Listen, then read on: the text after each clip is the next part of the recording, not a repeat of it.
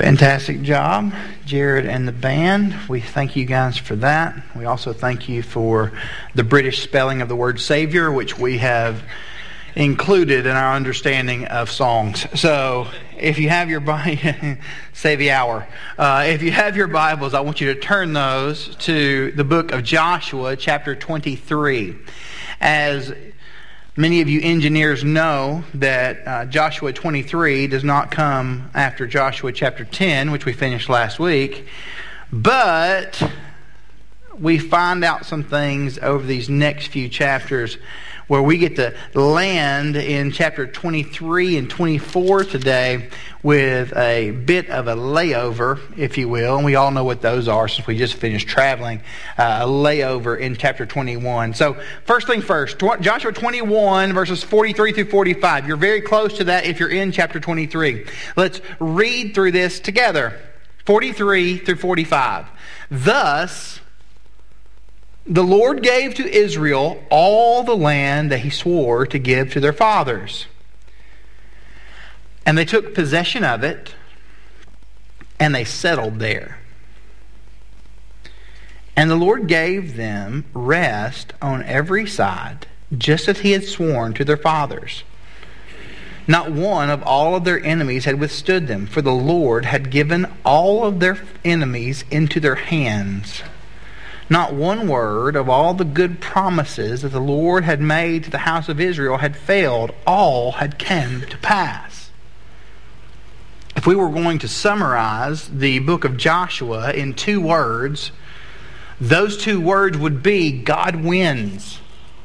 He wins. This whole book is about how God has won this battle on behalf of these people. If we were to extrapolate that even more and consider what other words would come into play as we look at the book of Joshua, we would think through the idea of the covenant, of God's promise to this people, of the oath God had made to them that He would be for them, and how they had made a covenant to Him in response, saying that they would be for Him. How do covenants affect us? How have covenants and promises that you have made changed you? I was 28 years old when I met Hope. And we were short time, but still months away from making a covenant with one another. That covenant has affected me greatly. That covenant has affected me because now I have 4 people in my home who call me daddy, and they look enough like me where I have to say and I agree with them that that's who I am. These 4 kids are overwhelming at times. But before Hope and I made that covenant, that we would be together forever, to have and to hold, richer or poorer, that's where we land, or that we would be together forever, I lived in an apartment in a complex where a lot of little old ladies lived. It was me and the Golden Girls in this complex. My apartment was above my grandmother's apartment, which is to let you know, just clearly, for if you've not been with us before, I did not live with my grandmother as a 28-year-old man. However, I did have an apartment near her because she had a washer and a dryer, and I did not. At that time, in my apartment, before my covenant was made, there was a futon, and that was pretty much it. I had a really sweet TV and a futon, which is like if a couch gives up. I had a bed, but there was no frame for the bed. Everything changed with the covenant. The covenant of God with His people, the nation of Israel, it changes everything for them. His covenant is that He is going to be with them, that He is going to redirect them, that He is going to give them life and vitality, that He is going to give them direction. And that they, in response, will trust Him. Now we read 43 through 45, which is a summary of all that God has done. Verse 43 again, the Lord gave Israel all the land that He swore to give to their fathers. He has come through with his promise. For those of you who need to know what happens between chapter 10, which is the sun stands still chapter that me and 17 people in this room dealt with last Sunday, and where we are today, here's what happens. The division of the land takes place. The division of the land of Israel takes up more Bible real estate than the book of Ephesians and the book of Colossians combined and multiplied by 2. That's algebra for you on a Thanksgiving weekend. And it lets us know that our God is concerned with details. If our God is concerned with the small details of biblical geography, what does that tell us about his concern with the small details of our lives? He's concerned about the little cares that keep you awake at night. He's concerned with your concern for your child and their sickness. God's concerned with your concern for the bills that you struggle to pay. God is concerned with the aspects of your marriage that make you tremble and struggle. God is consistently concerned. And if he cares about how we divide a land, he cares about what's happening with you. So from there, we go to chapter 23, where we look at the last words of Joshua. Last words are a very important thing for us as a people, as a culture. There are some famous last words. They're famous because we know they are there. One of those famous last words from Beethoven on his deathbed said, "Friends applaud, the comedy is finished." Winston Churchill, his famous last words were, "I'm bored with it all." Da Vinci, who painted lots of stuff, like the Mona Lisa, who also fought alongside of Splinter,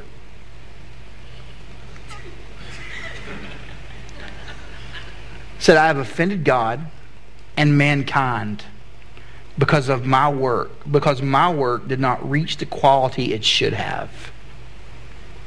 On her deathbed, Harriet Tubman said, "Swing low, sweet chariot." A popular last phrase from a movie that we can think about this week as we have released the movie Creed 2, starring Michael B. Jordan, who has abs on top of abs and still is fighting. I don't know how the guy in Black Panther defeated him, but his father said, right before he fought Drago in Rocky IV, to Rocky, "I want you to promise me you're not going to stop this fight no matter what." He reiterated, "no matter what." Joshua chapter 23, the famous last words of Joshua, as we have mentioned before. Joshua did not write the book of Joshua because he dies in chapter 23. Spoiler.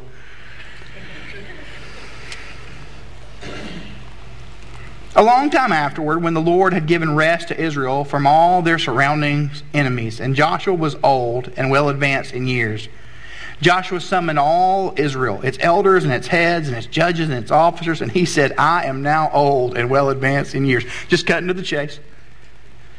"And you have seen all that the Lord your God has done to all these nations for your sake. For it is the Lord your God who has fought for you. Behold, I have allotted to you as an inheritance for your tribes those nations that remain, along with the nations that I've already cut off from the Jordan to the great sea in the west. The Lord your God will push them back before you and drive them out of your sight, and you shall possess their land, just as the Lord your God promised you. Therefore, be very strong to keep and to do all that is written in the book of the law of Moses, turning aside from it neither to the right hand nor to the left, that you may not mix with these nations remaining among you, or make mention of the names of their gods, or swear by them, or serve them, or bow down to them, but you shall cling to the Lord your God, just as you have done to this day, for the Lord has driven out before you great and strong nations. And as for you, no man has been able to stand before you to this day. One man of you puts to flight 1,000, since it is the Lord your God who fights for you, just as he promised you he would do. Be very careful, therefore, to love the Lord your God, For if you turn back and cling to the remnant of these nations remaining among you, and make marriages with them, so that you associate with them, and they with you, know for certain that the Lord your God will no longer drive out these nations before you, but they shall be a snare and a trap for you, a whip on your sides and thorns in your eyes, until you perish from off this good ground that the Lord your God has given you. And now I am about to go the way of all the earth. And you know in your hearts and souls, all of you, that not one word has failed of all the good things that the Lord your God promised concerning you. All have come to pass for you, not one of them has failed. But just as all the good things that the Lord your God promised concerning you have been fulfilled for you, so the Lord will bring upon you all the evil things until He has destroyed you from this good land that the Lord your God has given. If you transgress the covenant of the Lord your God, which He has commanded you, and go and serve other gods and bow down to them, then the anger of the Lord will be kindled against you, and you shall perish quickly from the good land that He has given you. Joshua chapter 23, verse 3, we see God speaking to these people, and we have reiterated for us, you have seen all the Lord your God has done to these nations for your sake. You have seen how God has worked, and you have noticed that He's worked, and we've been together as He has worked, and I want you to have this as a point of reference, something for you to refer to when you don't know what God will do next.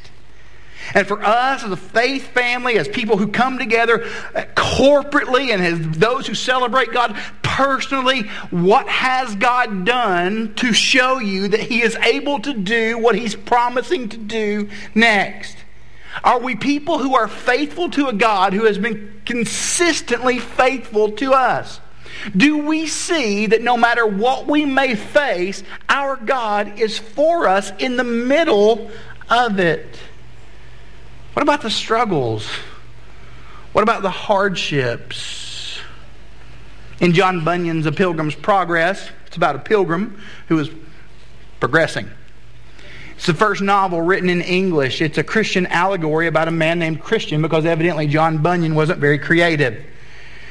Christian is on his way from the city of destruction to the palace beautiful. And as he goes on the way, he comes upon a situation that any of us would struggle with. He comes upon two lions on the journey. And as he comes upon these lions on this journey, I'll just read to you. He went on his way.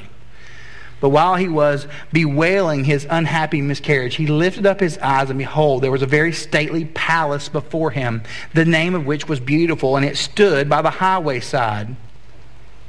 So I saw in my dream that he made haste and went forward, that if possible he might get lodging there. Now before he had gone there, he entered into a very narrow passage, which was about a furlong off of the porter's house. And looking very narrowly before him as he went, he spied two lions in the way. He spied with his little eyes two lions.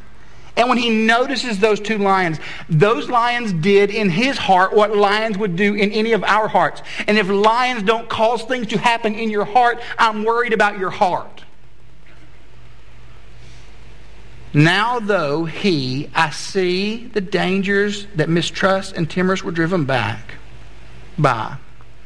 Because as he journeyed forward, he realized, he come to this realization. The lions were chained, and he had not noticed. Church family, our God has been faithful to us. He has been for us. He has walked alongside of us. He has been with us every step of the way. And for everything that is before us, yes, there may be dangerous things, but our God holds fast and firm to us and does not allow those things to take away from us what life is. Now here's what we see in this passage as we continue to read through what's taking place with Joshua. You get to 23 verses 6 through 8, and what Joshua says is what I would encourage any one of us to do. Read your Bible every now and then. And by every now and then, I mean daily. 6 through 8, go there with me. Therefore, be very strong to keep and do all that is written in the book of the law of Moses. turning aside from it neither to the right hand nor to the left, that you may not mix with these nations remaining among you, or make mention of the names of their gods, or swear by them, or serve them, or bow down to them. But you shall cling to the Lord your God, just as you have done to this day. Now, as they have journeyed from chapter 10 to chapter 23, there have been moments where they have defeated enemies, but they have not completely pushed the enemies out. They've allowed the enemies to stay. And by staying, they did not become part of the nation of Israel like we see with the Gibeonites, or like we have noticed with Rahab. They were simply remaining as they were. Because they failed to drive out these enemies, because they allowed these pockets of resistance to remain and grow, and in certain situations they would allow these things to flourish, the consequences were to remain with them for a long time. A bad dream that would haunt if things went poorly. The power of God working in us is not an excuse for us not to work, but it is an exhortation and an encouragement for us as those who follow after Jesus to continue to work faithfully. The idea that we see is what Peter affirms in the book of 1 Peter. That we would roll up our sleeves or gird up our loins, preparing our hearts and minds for action, being sober-minded, set your hope fully on the grace that we brought to you at the revelation of the Lord Jesus. As Joshua looked at the nation of Israel in retrospect, he noticed that they had allowed these foreign realities to still be part of the land that they were occupying, undealt with, there to rage and roar if the opportunity would arise. How much sin residue is present in the lives of believers? Because we allowed sin to be swept under a rug and did not deal with it. How much do we joke and laugh about the sins of our young adulthood? How much do we scoff at our sins now, not realizing that those things will have implications in the future? That's why Timothy tells us in 1 Timothy, fight the good fight of faith. He tells us in this passage to commit ourselves to the word of the Lord, to what the Lord would say to us. What does that commitment look like? What does it sound like? How does it feel? For many of us in modern Christianity, we have made the Bible nothing more than a pill that we swallow to deal with the symptoms of our sin. We don't realize that it's the very nourishment of God that helps us to progress in the face of the cause of those symptoms. The Bible is much, much more than a book that we get out when things are bad. It is God's presence speaking to us as His people, affirming that the Holy Spirit who resides in us is alive and active, and showing us how He would have us to go. Verses 9 and 10, we see that God tells us to remember. Like you notice that in the text. For the Lord has driven out before you great and strong nations. And as for you, no man has been able to stand before you. One man of you puts to flight 1,000, since it is the Lord your God who fights for you. Joshua says, you know how you've been winning these battles? You weren't really winning these battles. God was winning your battles. He was fighting your battles. God's never stopped fighting your battles, but you still work and you align your active energy with God's active fight. Are we aligning ourselves with what God does and how God does it? Are we saying to God, I want to walk alongside of you as you completely make this path possible for me?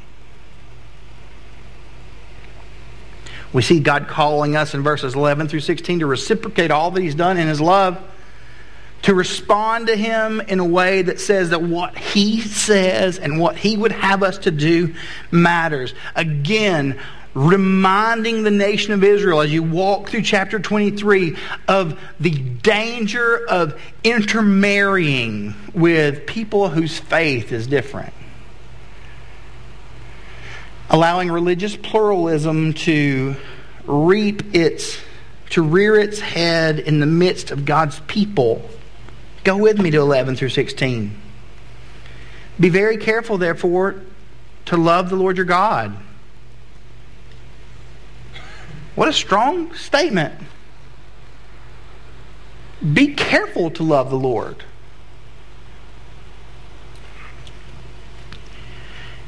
It is acceptable in 2018 for people to claim a love for God that has been given no parameters by God.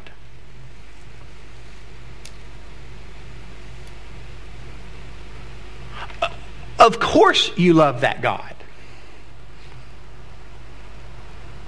Because that God is not defined and is not revealed by Him.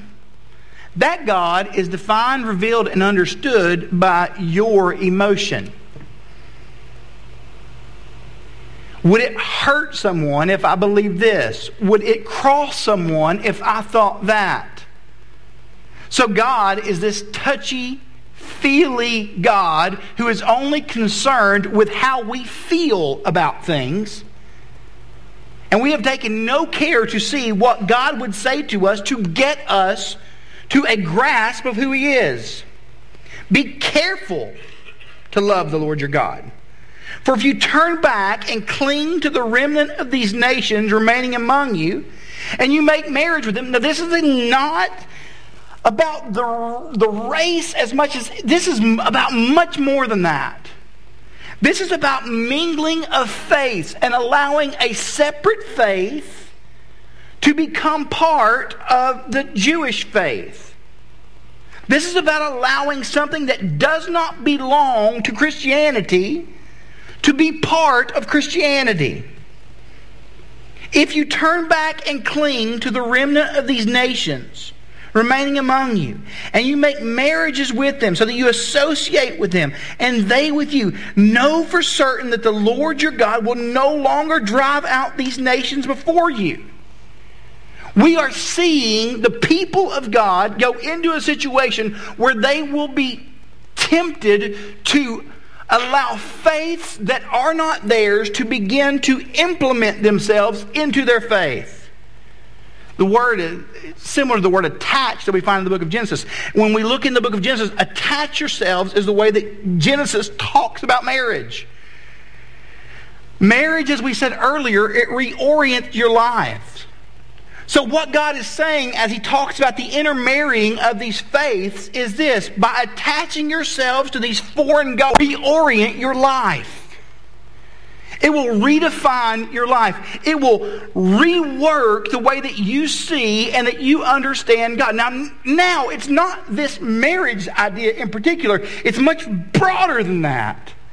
It's the idea that we as the people of God would allow from various aspects and various places thoughts and concepts that are unlike the God of the Bible to fuse themselves with our faith.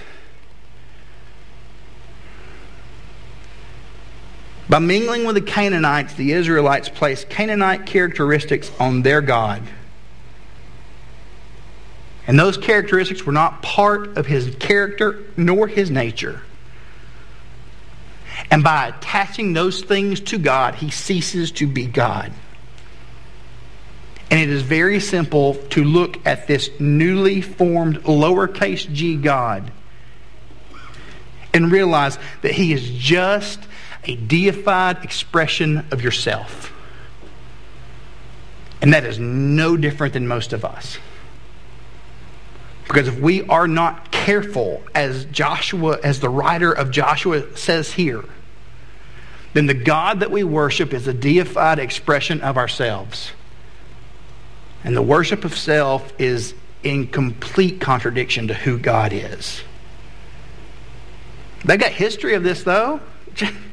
Exodus, they've already dealt with this mingling of faiths. Moses is on the mountaintop. His brother Aaron's in charge, which is always bad. They were wondering where Moses was. We don't know where he's gone.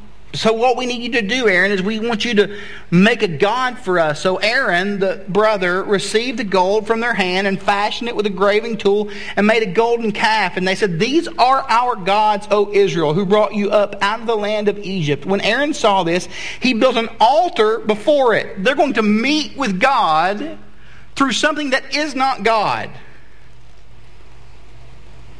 And Aaron made a proclamation and said, "Tomorrow shall be a feast to the Lord." And they rose up early the next day, and they offered burnt offerings and brought peace offerings. And the people sat down to eat and drink, and they rose up to play. But rose up to play is not like, hey, they rose up to play Monopoly. It means they rose up to indulge in revelry.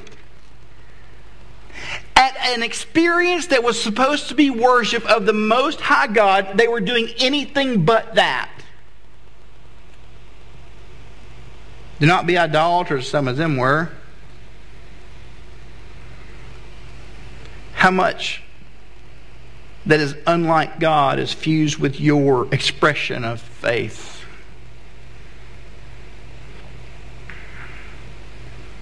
God says reciprocate. Carefully think about what it means to love the Lord. Consider this strongly. Fine, we get to 24. Go with me to verses 14 through 15. You're familiar with these. Popular verses.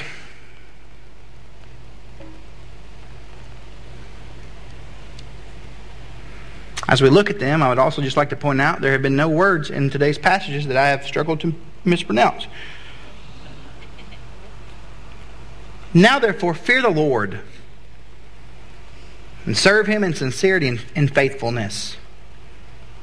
Put away the gods that your fathers served beyond the river and in Egypt, and serve the Lord.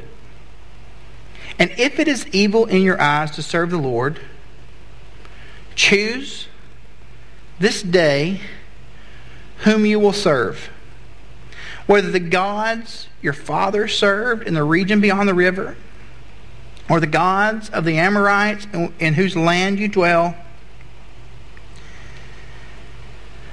But as for me and my house, we will serve the Lord. The reminder is for the people of Israel that we have been created to serve the Lord.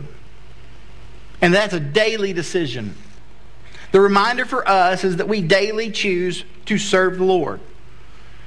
It's expressed in this way by Jesus. He says to us to everyone who would come after me would take up his cross, and Luke uses the word that he would take up his cross daily and he would follow me. That we would serve the Lord by taking up our cross daily to follow Him. That means that we don't become part of this Christian faith by birthright.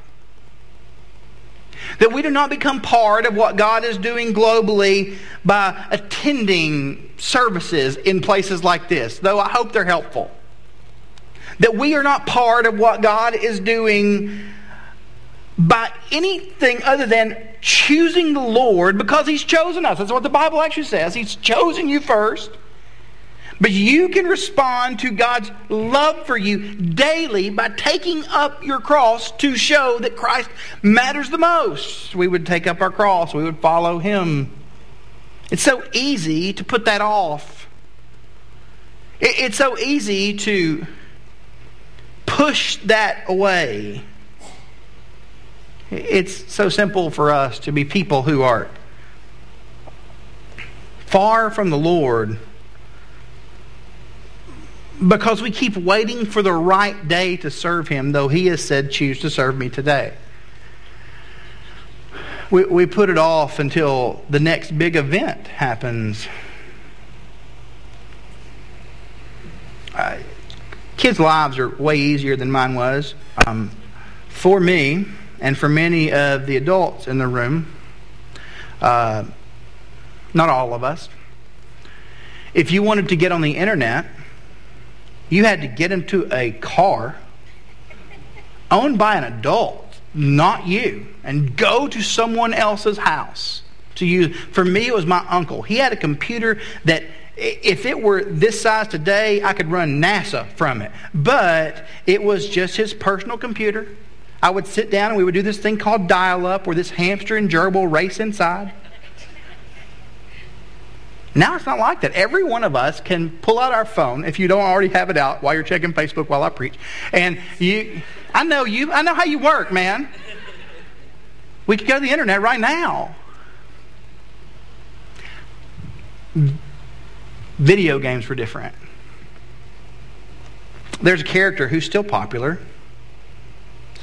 I received the Nintendo Classic the other day. Mario now, he runs galaxies and plays ping pong and drives go-karts. When I was a child, he was a humble plumber trying to make it.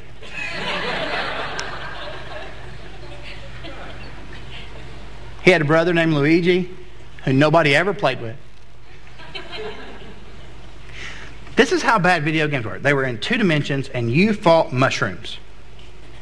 You spent your whole game defeating mushrooms. If something had eyeballs, it was a bad guy. If you found a mushroom that did not have eyeballs and you ate it, it made you large, right? It made you big, so you could fight the mushrooms that did have eyeballs.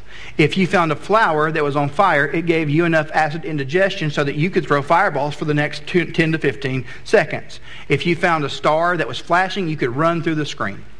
8 levels, 4 sub-levels. There's this character at the end of the 4th sub-level named Bowser. He's holding a princess who could not keep herself out of trouble captive.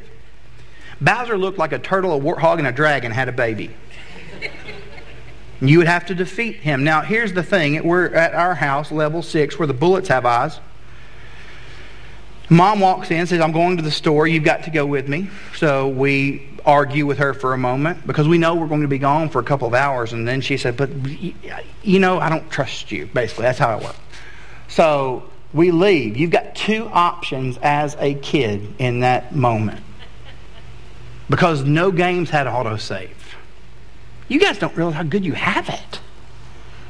You would either turn your Nintendo off and start over with your Nintendo Power magazine trying to find the warp zones, or you would spend the next 2 hours at the grocery store with your Nintendo left on pause. The problem with leaving a Nintendo on pause is pretty simple. The longer it's paused, the hotter it gets. By the time you would get back after a 2-hour trip to the store, you could put turkey and cheese on 2 slices of bread, shove it inside, and make a panini. It was a really warm machine. So if it gets that hot, there are 2 issues with your cartridge. That's right, I say cartridge. You could either take the cartridge out and then slam it back in. Does anybody remember that phase of fixing your Nintendo? If that did not work, you would take the cartridge out and you would salivate in it rapidly because spit fixed stuff. All of this took place because something was left on pause that was not intended nor created to be left on pause.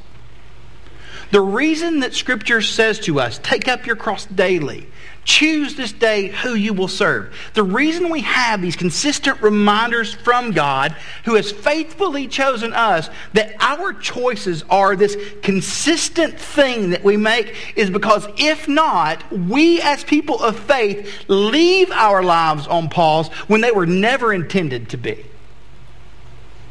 I've worked with high school and middle schoolers a lot of my life. You meet a 6th grader.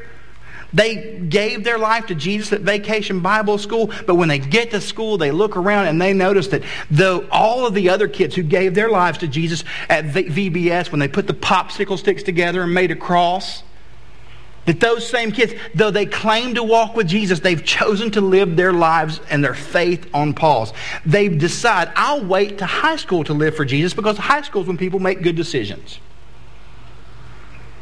They get to high school, They leave their faith on pause. It happens with college because there are numerous situations and numerous scenarios that would cause us to say, I'm not going to live for the Lord in this. We continually put off living for Jesus.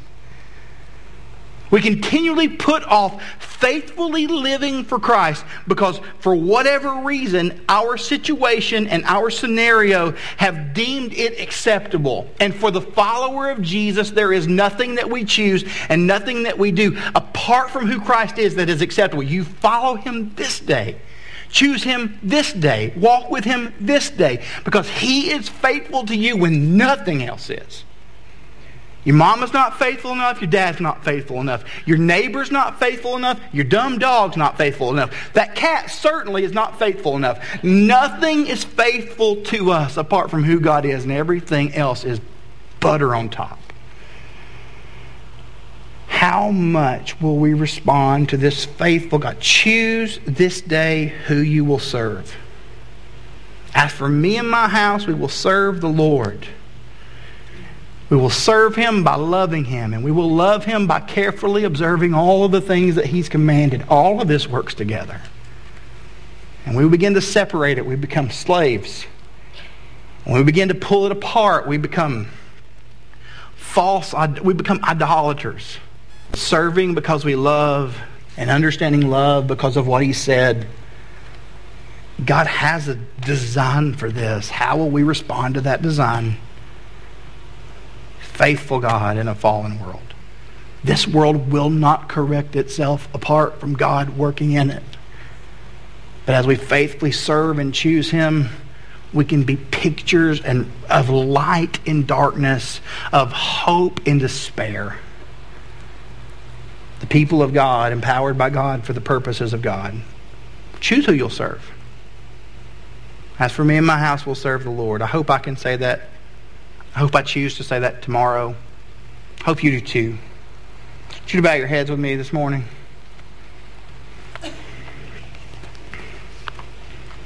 Look, the band's going to come up, and I know this. There are some of you in here who don't know who Jesus is. It's kind of a myth of your own creation at best.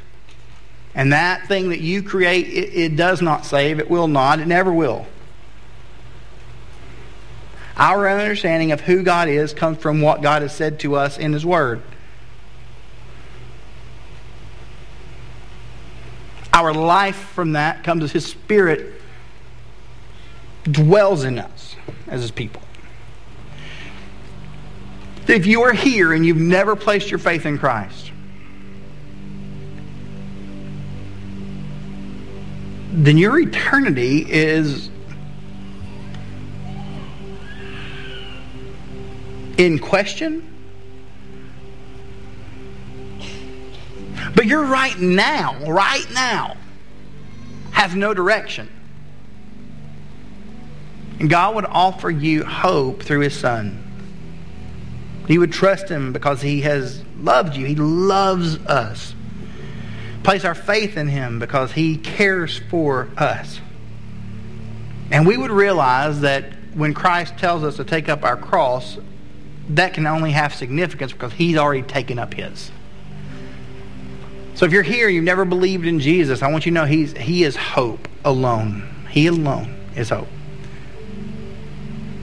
And it's simply saying, Jesus, I need you because I can't deal with my sin myself. So I'm going to trust you. I want to trust you. I'm going to believe in you. If you want to talk about that, I'm in the back corner of this room on my left-hand side. I'd love to chat with you about what it means for you to place your faith in Jesus and to look at His Word and see what He has said to us carefully about loving and serving the Lord. Because He has loved and served us first. It starts with Christ.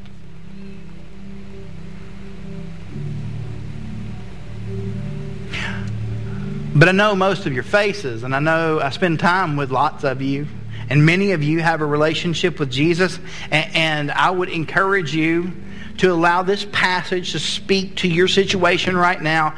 Whatever difficulty you may be facing, whatever struggle is in your path, and whatever lion standing on each side, chained up by God, that you're just not noticing the chain because their teeth are so big. Let's say to you, hold firm. Choose this day who you're going to serve. Choose it. Choose Him. Choose Him. And if you're in a situation where you can speak